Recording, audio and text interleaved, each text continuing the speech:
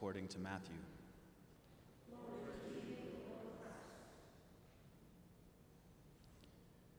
Jesus left that place and went away to the district of Tyre and Sidon. Just then a Canaanite woman from that region came out and started shouting, "Have mercy on me, Lord, Son of David.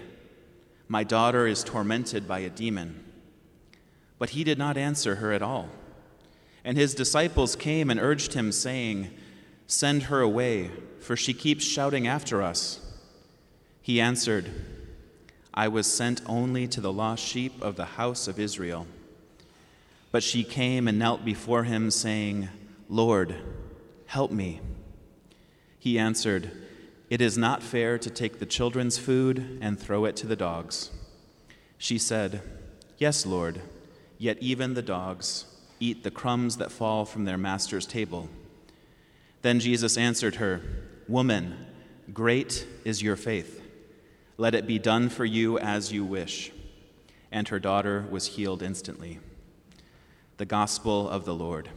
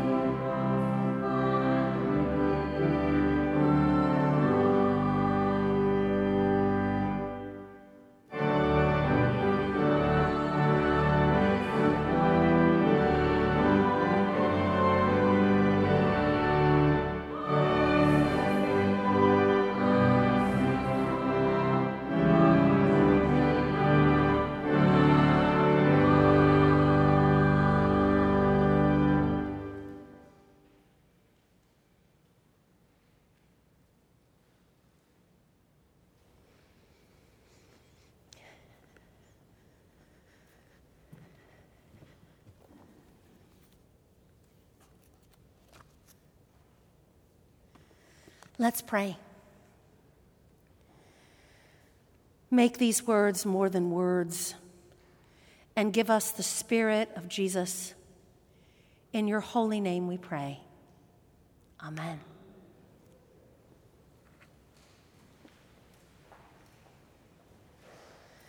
As we hear about the stubborn Canaanite women, I see a few stubborn people here this morning. A tropical storm blowing in and you're still here. Today's gospel is a hard one. I looked out and saw a few of you cringe along with me at hearing Jesus' harsh words. Apparently, Jesus didn't know who he was dealing with when he crossed out of Jewish territory and into the lands of Tyre and Sidon. We see another side of Jesus here. And I don't pretend to know all the facets of what's going on in this text. But I do know this, a truth that transcends all time and all boundaries, and that is, never underestimate the stubborn tenacity of a mother desperate to save her child. She will not be ignored. She will not be silenced. And I would argue that the Canaanite woman, she understands who Jesus really is, possibly more than Jesus' own disciples. She calls him Son of David, and she kneels at his feet, something that someone would only do in the presence of a king. She knows that even a crumb from his table can feed a multitude. And a single word from him, that word can truly save.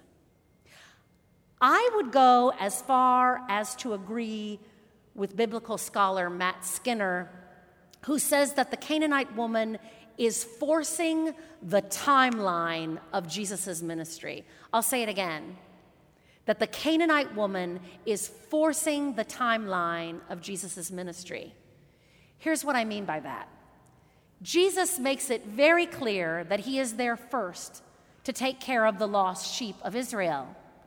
The Canaanite woman, she is already on the mountain in Galilee at the end of the Gospel of Matthew, ready for the Great Commission when the good news is sent out to the four corners of the earth, making disciples of all nations, good news to every single man, woman, and child on this planet.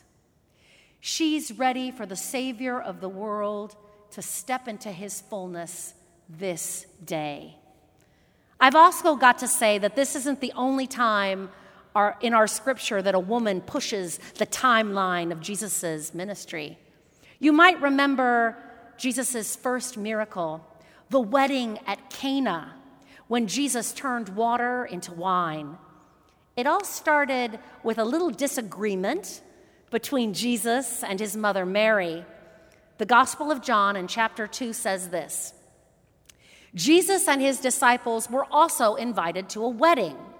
When the wine ran short, the mother of Jesus said to him, "They're out of wine." Jesus said to her, "Woman, how does your concern affect me? My hour has not yet come." Then Mary, without skipping a beat, turns to the servers and she says, "Just do whatever he tells you to do." And Jesus' ministry is off and running, all thanks to the tenacity of Mother Mary. Jesus was a little curt with his mother, in my opinion, and she sent him toward his own possibility. He was more than a little curt with the Canaanite woman, and the Canaanite woman, she challenges him, moves him further along into his own destiny, and she also earns his admiration. Jesus responds with, "Woman, great is your faith. Let it be done for you as you wish." And her daughter, she was instantly healed with only a word. This looks like a Jesus 360 to me. But I also need to say this. I don't think we change God's mind when we pray stubborn prayers. God isn't a magician that we bargain with. But I do believe that we are changed by our stubborn prayers. There have been many times in my life when I have stormed the gates of heaven for the life of my mother, for the life of my son, and now for my sister. And as I do, I am acutely aware of the relationship that I am forging with my God. I say forging because it's like a fire, like a sword being put into a fire that fundamentally changes the shape of my heart. In my stubborn prayers, my priorities are set straight, and I am finally on my knees, ready to receive the God who loved me into being. It is true intimacy with God, with a God who seeks relationship, with a God who seeks intimacy with you. I want to share with you what I found in Jan Richardson's book, The Painted Prayer Book. These are the words of a woman who tangled with God and came out on the other side in deeper communion with her Creator. She says this: "Clearly, Jesus didn't realize who he was messing with that day, or did he? Perhaps Jesus knew precisely what he was doing and chose to use this encounter as a teaching moment for his hearers.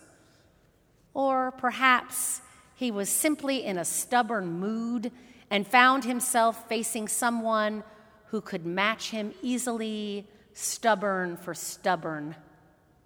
Either way, the story shows us that when it comes to saving what needs saving, being merely nice and pliant won't win the day or the life. Sometimes we need to dig in our heels and do some hollering. Here's her stubborn blessing. Don't tell me no.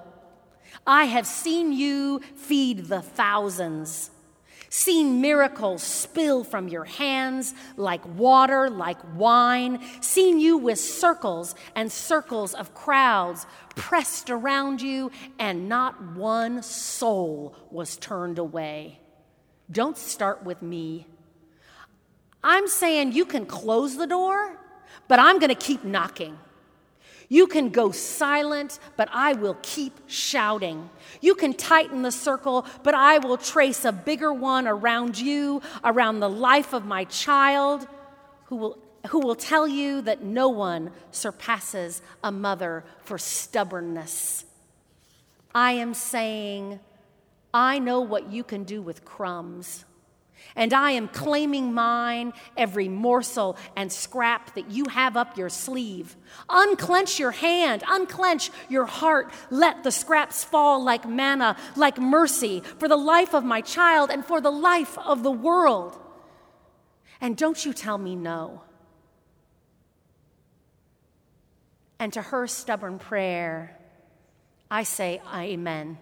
Amen to all that.